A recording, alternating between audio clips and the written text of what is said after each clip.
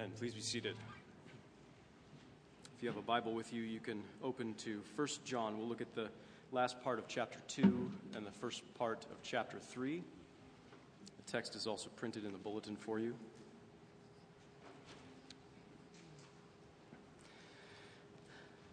Behold, what manner of love the Father has given unto us. Behold, what manner of love the Father has given unto us, that we should be called the sons of God, that we should be called the sons of God.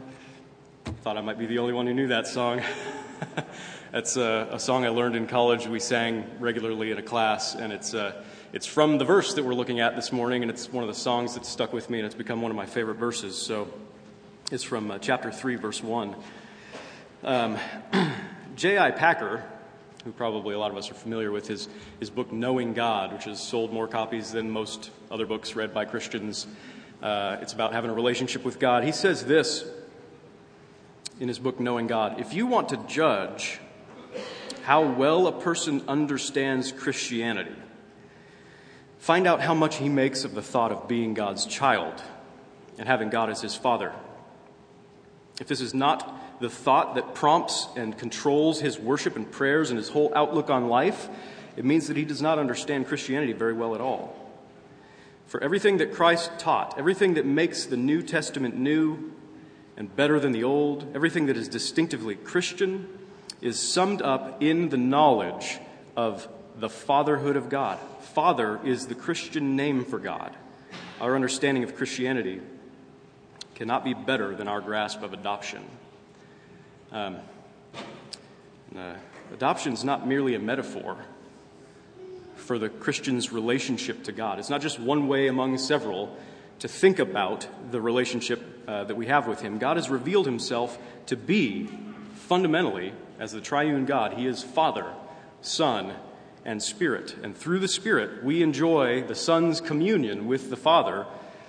By God's grace, the divine life is opened up to us, and we're caught up into it. We're in the very position of the second person of the Trinity. Adoption into the Son's place in the Trinity is the ultimate purpose for which we were created and redeemed. And last week, as we looked at our relationships with the Trinity earlier in 1 John chapter 2, John started to get caught up himself in it, in this concept of abiding in the Son and in the Father and having the Spirit abide in us. And for John, it evoked an outburst of wonder. And that's what we see. That's why we sing that song, "Behold, what manner of love the Father has given to us." Look at this love. Look at this love. This is not just an intellectual religion, right? This is one that catches our hearts and our spirits, and it causes us to wonder and to glory at God's love for us. So we're going to do that this morning. We're going to behold God's love together. We're going to talk about three things. Beholding God's love gives us confidence, gives us assurance, gives us confidence in this world and the next. Beholding God's love, secondly, it transforms us. And then third, after we've talked about beholding God's love, we're going to behold God's love together. We're going to look at the kind of love that God has given to us. So let's pray, and then we'll read the scripture. Father, this morning, as we consider your word, it should be a delight to us, as it was for John to write it. This is not the natural tendency of our heart to delight in your word. We have to be won over by your grace and by your Spirit. And so we pray for the help of your Holy Spirit now to renew our minds and to lift up our hearts so that we would be changed by this word into the likeness of Jesus Christ, in whose name we pray. Amen. And now, little children, abide in him. Talking about Jesus. Abide in Jesus. So that when he appears, we may have confidence and not shrink from him in shame at his coming. If you know that he is righteous, you may be sure that everyone who practices righteousness has been born of him. See what kind of love the Father has given to us, that we should be called children of God. And so we are. The reason why the world does not know us is that it did not know him. Beloved, we are God's children now, And what we will be has not yet appeared, but we know that when he appears, we shall be like him, because we shall see him as he is. And everyone who thus hopes in him purifies himself as he is pure. This is the word of the Lord. Thanks be to God. So throughout, as we talk about God's love, beholding God's love, we're talking about the love that is the particularly Christian notion of love that God has for us as a father. I mean, that's kind of a unique thing that God is our father in Christianity. It's this adoptive love. It's us being brought into the family of God. That's the kind of love that we're talking about. And it's the kind of love that gives us confidence to face Jesus at the future judgment, is what this text is talking about, and then also confidence to face the world now as we are misunderstood and as we're often persecuted for our relationship to God. He says in 2:28, "And now, little children, abide in him," abide in Jesus Christ, the Son of God, "so that when he appears, we may have confidence and not shrink from him in shame at his coming." So we frequently profess here, we have a confession of faith as we prepare to come to the Lord's Supper, and we talk about the Apostles' Creed and the Nicene Creed a lot. So we profess the imminent return of the Lord Jesus Christ. It could happen at any time, and his return is to judge the living and the dead. It'll be the day of judgment. So when you imagine the end of the world, the heavens being torn open by a trumpet blast that everyone hears, all the peoples of the earth from every time, whether they're dead or alive, being amassed together to stand before him in front of the righteous judge and the king of the new world, the king who suffered and died a brutal death at the hands of sinners like us. Right? How do you feel about that? How do you feel about that day of judgment? Is it frightening? Is it bad news for you, or is it good news? Do you fear it? Are you anxious about it? Would you rather it weren't true? Do you try to pretend it away? Pretend that it's not true? Do you worry that your heart will sink when you think of that day, that Jesus will come back and he'll probably catch you in the middle of some sin? Right? Are you worried that your heart will sink and that you'll shrink away from him in shame and run to the mountains and call for the rocks to fall on you to hide you from him? It's bad news, this concept of Jesus' return. It's bad news if you think that you can make it through on your own. Right? If you think your own good deeds somehow outweigh the bad deeds in your life. But God's judgment doesn't work that way. He doesn't grade on some scale. You can't compare yourself to other people and say, I'm probably safe in the judgment. He judges according to the perfect standard of his own righteousness. His perfect standard of righteousness. And he says that there's only one human being that's ever passed that judgment. Right? There's only one. But if you've turned to that one, and you are united to that one, if you've called upon Jesus Christ for his mercy in this life, then you know Jesus not just as the one who's going to return to judge, but you know him as your Savior. Right? And if you abide in him now, what John is saying, if you've tasted and seen that the Lord is good, if you seek him in the Scriptures and in prayer, if you have a relationship with him where you're thinking about him and your affections are set on him and you trust him, where you've been united to him by his Holy Spirit, then when he appears, it says, you can have confidence and not shrink away in shame.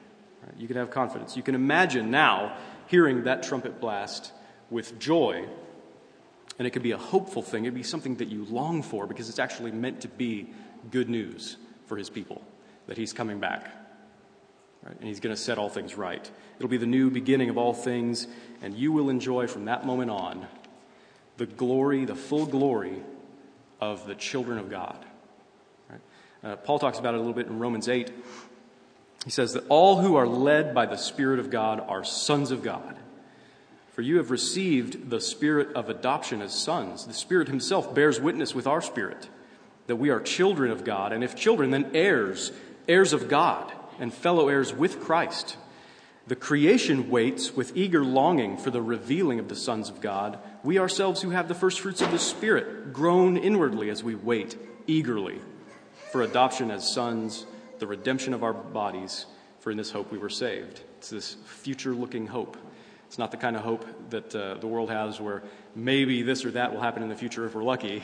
It's something that we know will happen because God has promised it to us, and he's bought those promises by the blood of his Son, that we will be openly and publicly and eternally adopted as sons of the Father who's in heaven when Jesus returns. It'll be the redemption of our bodies, right?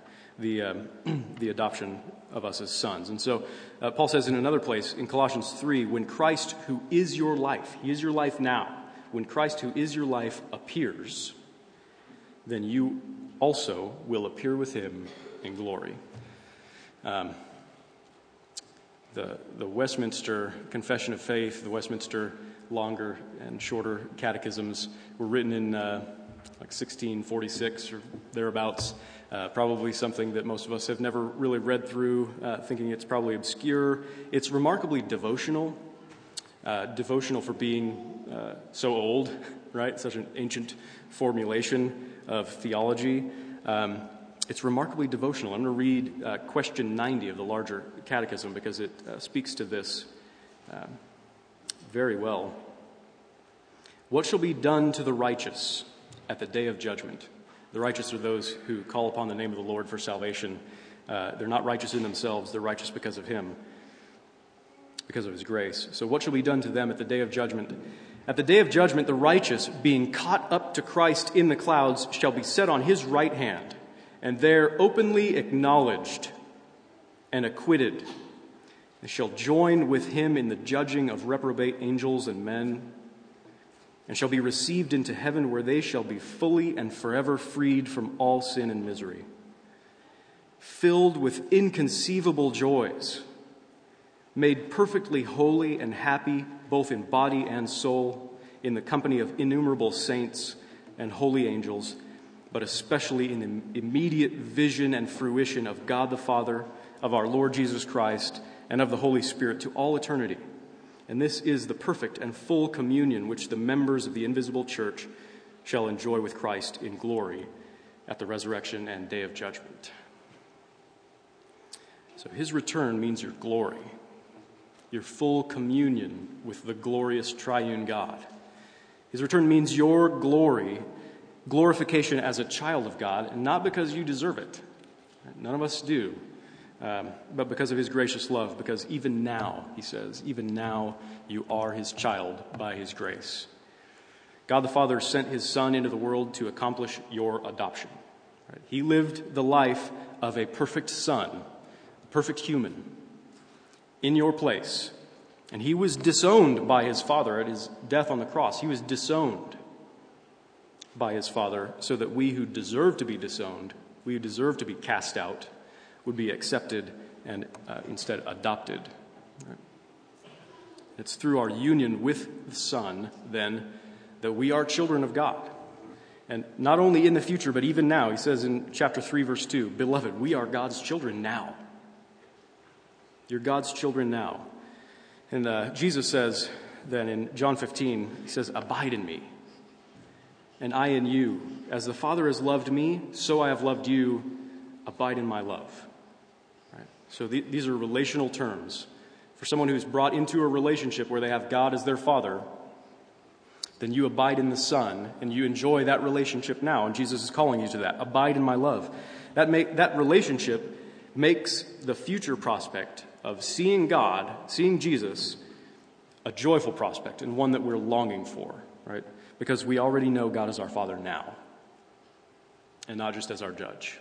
If we abide in him, if we abide in Christ, then the future prospect of seeing Jesus will be a joyful one and not a fearful one. So do you have that kind of relationship with him? If you do, you'll have trouble in this world. You will have trouble in this world.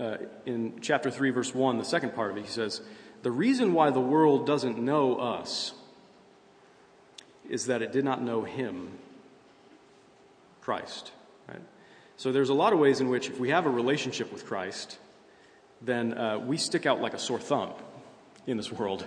And we receive varying degrees of negative treatment for our relationship with Jesus. But that's okay. It's to be expected. Jesus told us that was coming It's to be expected, and we have resources for that. We have resources to be able to face the negative treatment that we receive for our relationship with God. Jesus said again in John 15, "If the world hates you, know that it hated me before it hated you. If you were of the world would love you as its own.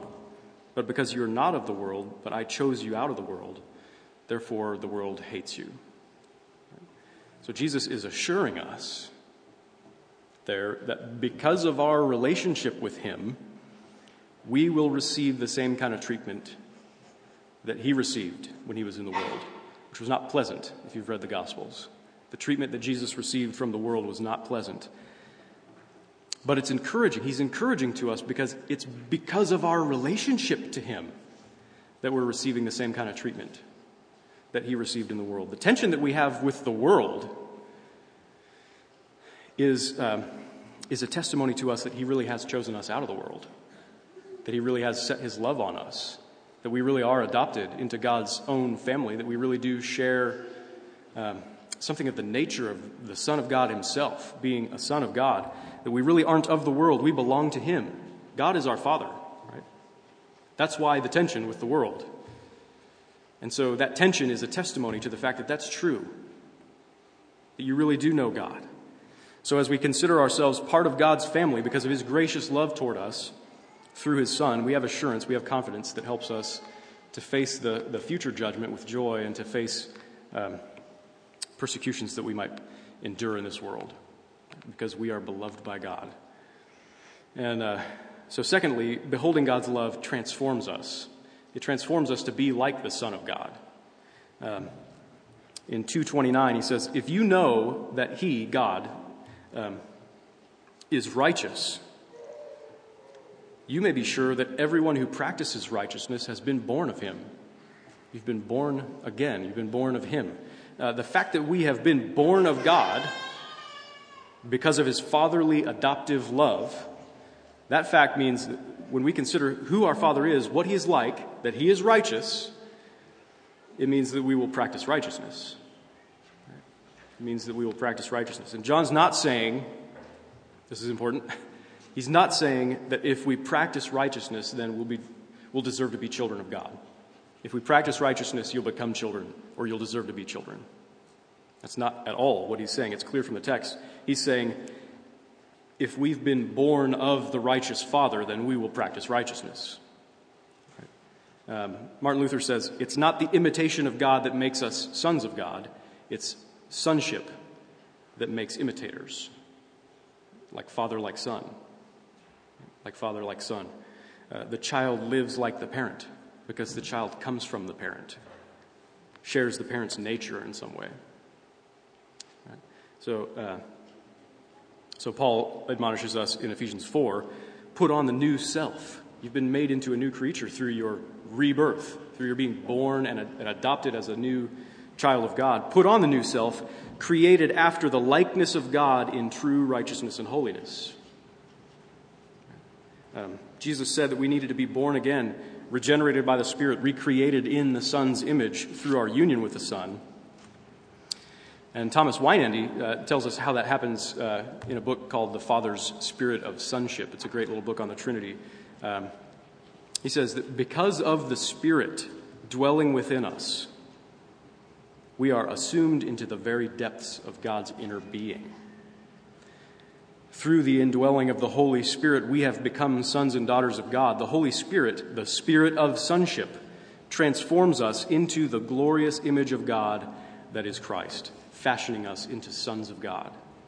Because the Spirit of the Son dwells in us, the Spirit of the Son makes us more son-like, makes us more like Christ. Jesus is the Son of God by nature. We are sons and daughters of God by adoption. We're brought in, right, through adoption, but we are children, and there will be a family resemblance, right? There will be a family likeness in righteousness, John says. And the main way that that happens is through our beholding him. It's through our considering of his love to us.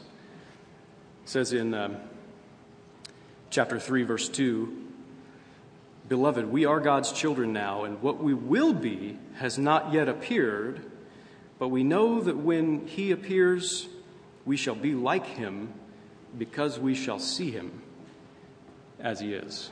Right? So the Christian hope is not that we will be absorbed into the essence of God, not that we will somehow be transformed to be like Christ in his divine nature, right? But that we will be like Christ in his human nature, that he is properly and perfectly related to the Father as humans are meant to be, right? We'll be like Christ relationally because of his relationship with the Father. We will enjoy that perfect relationship, which means we won't sin anymore, right? We will be made perfectly holy and happy. There will be a complete transformation of our humanity, body and soul, to free us from sin and from the effects of sin, misery, corruption, suffering, death. And you don't become a God-man like Jesus is a God-man. He's unique. But as Jesus is perfectly and gloriously human, so you will be when he appears. Because when he appears, we shall be like him because we shall see him as he is. The single greatest transformational event in our existence will be when we see Jesus face to face. And it's that seeing that is transforming. It's beholding that is glorifying. When we see the Son of God in his perfection, we will become perfect human children of God, sharing his own glory. And that's the Christian mechanism, if you will, for our sanctification, for our growth in becoming like Christ. The Christian mechanism for that is beholding God's love. It's seeing Jesus. It's looking to Christ, which produces transformation. If you look at him, you will be changed. That's what it says. When you see him face to face, you will be absolutely, perfectly, and eternally changed. That's going to happen ultimately at his return. Paul writes in 1 Corinthians 13, "Now we see in a mirror dimly, but then face to face. Now I know in part, then I shall know fully, even as I have been fully known." So there's a contrast between the way that we look at Jesus now and the way that we will see him when we see him face to face, and the effects that that has on us now and then. But we do see the effects of it even now. Again, Paul says in Titus chapter 2, "The grace of God has appeared. The grace of God, bringing salvation for all people, training us to renounce ungodliness and worldly passions, and to live self-controlled, upright, and godly lives in the present age, waiting for the blessed hope, the appearing of the glory of our great God and Savior Jesus Christ, who gave himself for us to redeem us from all lawlessness, and to purify for himself a people for his own possession who are zealous for good works." In this present age, the grace of God has appeared to us in Christ. And in this present age, it has transformational power for us. Looking at Jesus and his redemption.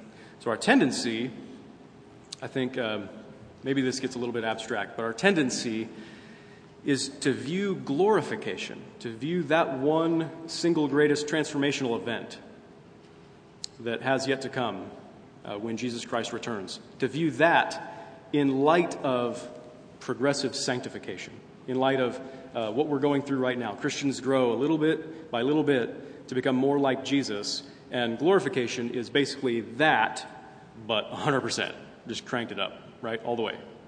But maybe we need to try viewing sanctification in light of glorification. Right? Sanctification in light of glorification. Glorification is the thing that we were made for. It's the thing that we were redeemed for. It's perfect communion with God where we share Jesus' own glory. He shares it with us forever. And now what you see is little tiny glimpses of that, the transformation that makes in our lives. Right? It's just little tiny glimpses of that great event. Beholding our God and our Savior Jesus Christ in his gracious love is what changes us now as we wait for our blessed hope, the appearing of his glory. And John says in chapter 3, verse 3, "Everyone who thus hopes in Jesus purifies himself as Jesus is pure." Right? Everyone who has that hope in Christ purifies himself as Christ is pure. And that means that Jesus' purity is the pattern for our purity. And it means more than that. He's not only the pattern for our purity, his purity is also the resource for our purity. Since his purity is our purity, we share it with him through our union with him, through his Spirit. So look at him. So look at him and be purified. What are you doing to look at him? What are you doing to behold him, to get him in front of you? Paul says in 2 Corinthians 3, we all with unveiled face, beholding the glory of the Lord, are being transformed into the same image from one degree of glory to another, for this comes from the Lord who is the Spirit. Right? As we look at Jesus, as we look at the Lord Jesus, the Spirit transforms us from one glory to the next. Right? So now, then, let us behold his glory, his love, together for a few minutes. See what kind of love the Father has given to us. And really, it's kind of a dry translation, isn't it? It's not as good as maybe the old translations. Behold what manner of love the Father has bestowed on us. He's lavished on us. He's given it to us, that we should be called the children of God, and so we are. And really, the language there, the original language, is it's an exclamation of wonder. Behold. And literally, what kind of love? That it's an idiom that means, that originally meant, from what country is this love? It's like saying, this is out of this world kind of love. What planet is this from? From what country is the love the Father has given to us that we should be called the children of God? And we are. We are. Right?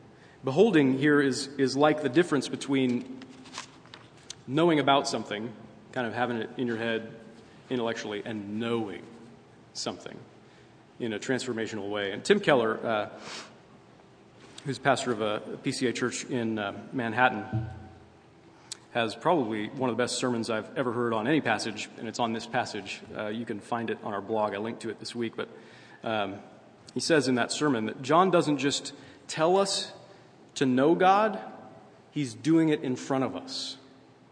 He's doing it in front of us. And he says that knowing God is when the truth about God bubbles up and overflows the mind and goes ballistic in your life, when the truth overshadows you. That's what it means to know God, to behold, like John is beholding here. Right? Like he's caught up in wonder and amazement. And that's what John's doing as he comes to chapter 3, verse 1. The truth of God's fatherly love has come alive to him. It's come alive to him, and he says, look at this. And there's an old Puritan, Thomas Goodwin, who has an illustration. It's like a boy walking with his father, and the boy knows that he's loved. The boy's had this relationship with his father. It's been generally characterized by love. He knows, he's assured, right? He intellectually knows that his father loves him. But then as they're walking along, the father picks up the boy and tosses him in the air and hugs him and kisses him and whispers to him, I love you and I will do anything for you. I will do anything for you. Is there any new information in that action on the Father's behalf? There's no new information. The Son is not learning anything new, but he's experiencing it. He's not more of a son than he was before. He doesn't get new information that he didn't have, but that information becomes new. It becomes alive, and it overshadows him. And that's what's happening here in John's Gospel. There's a spirit of profound wonder that accompanies beholding. What a miracle. What a miracle that God would make me one of his children. That's what characterizes us in our relationship with God. Our response to him is, I can't believe it. Behold, where did this come from? And can it be that I should gain an interest in my Savior's blood? As we're going to sing, how can it be? How can it be? Right? And here's the truth of the gospel for our beholding. Right? The triune God, Father, Son, and Holy Spirit, the God who from all eternity has dwelt in blessed communion infinite eternal joy, infinite eternal love, had no need at all to be happy because he was infinitely happy, this one God, in three persons, Father, Son, and Holy Spirit, sharing perfect love with one another forever in the relationships of the Trinity. That God chose not to be without you. That God, before he made anything, chose not to be without you. There was never a time before you were known to him, known intimately to him, and loved by him, by the Father, as an adopted child in his Son. There was never a time before that. He made us, and then he watched our race sin against him and rebel against him, and he waited ages patiently for the right time, and then the Father sent the Son of his love. Choosing not to be without you, the Son came and he took on our humanity. He added a human nature to himself. He added a created, limited, finite nature to himself forever. From that point on. Always God and man from that point on, because that's the kind of God he is, because that's what's in his heart, because he chose not to be without you. He pledged solidarity to us in his baptism. He didn't have to be baptized for the forgiveness of his sins. He didn't have any sins. He was baptized for the forgiveness of our sins. He united himself. He pledged himself to us. Corporate solidarity in his baptism, where he confessed our sins for us and received the Holy Spirit on our behalf in order to be able to pour him out on us. And the Son went to the cross and he died for us, and we don't often let that just sink in, do we? We mention it in passing, it seems, a lot of the times, but he died for us. Have you seen dead people? Have you seen someone who's died? Have you seen that? Have you seen people who died because they were viciously murdered? Have you seen that? He endured that for the joy that was set before him because he chose not to be without you. He chose not to be without you. He wanted the joy of making you his brothers and his sisters in the family of God forever. And through our union with him, in his death, we died, the scripture says. Because we're united to him, in his death, we died, and our sin was destroyed forever.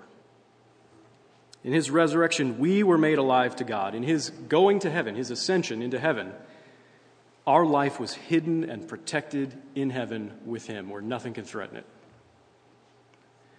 And in his return, because of our union with him, will be our glory. The full revelation of us as sons and daughters of God in Christ, with Christ. Right? That's the Christian hope. That's the Christian hope. And Paul says in Romans 5 that hope does not disappoint. Hope does not put us to shame because God's love has been poured into our hearts through the Holy Spirit who's been given to us. That's why our hope doesn't disappoint, because God has already given us his Holy Spirit. He's already showered his love upon us through the Holy Spirit. Augustine and Aquinas, a couple of ancient theologians in the church, talk about the Holy Spirit well, I think, and they say that the proper name, if you want to give the Holy Spirit a proper name other than the Holy Spirit, of course, the proper name of the Holy Spirit is love. The proper name of the Holy Spirit is gift. He is God given. Right? The Father gives the Holy Spirit to the Son, and the Son returns the Holy Spirit to the Father. And we're caught up in that relationship where the Father and the Son give us their Spirit, who is the love of God, the gift of God. And I think that's what John means when he says, "Behold, what manner of love the Father has given to us." He has given it to us, that we should be called children of God, and so we are. He hasn't just loved us. This is not the usual language for being loved by somebody. It's not just, behold how the Father has loved us. It's, behold how the Father has given his love, lavished his love, bestowed his love on us. Right? He has given something to us, and that something is his love, because that something is his Spirit, the Spirit of the Son. Right? And the Spirit's not just a third-rate minor deity. He is fully God. He is holy God. He's the only God there is. Father, Son, and Holy Spirit, one God, each one being fully God. We don't know how that works. We know that it's true from the Scriptures, but it means that as He has given us the Spirit of the Son, He's not only called us children, He's not only said that about us, He has made us really His children by giving us the gift of His Spirit, giving us His love. Our salvation is more than just a legal, forensic declaration that doesn't change anything. It is that. It is certainly that. It is certainly legal and forensic, at least. Right? At least. It is more than that. Our salvation is a real adoption. It's a real personal relationship that we have. It's really being made new in the likeness of the Son. It's a real adoption through our union with Him by the Spirit of the Son who is poured into our hearts. It's the love of God, the adoptive love of God for us. 2 Peter 1 says that God has granted to us His precious and very great promises so that through them you may become partakers of the divine nature. We don't know exactly what that means, but somehow we are caught up into the very life of the Trinity itself, in the place of the Son.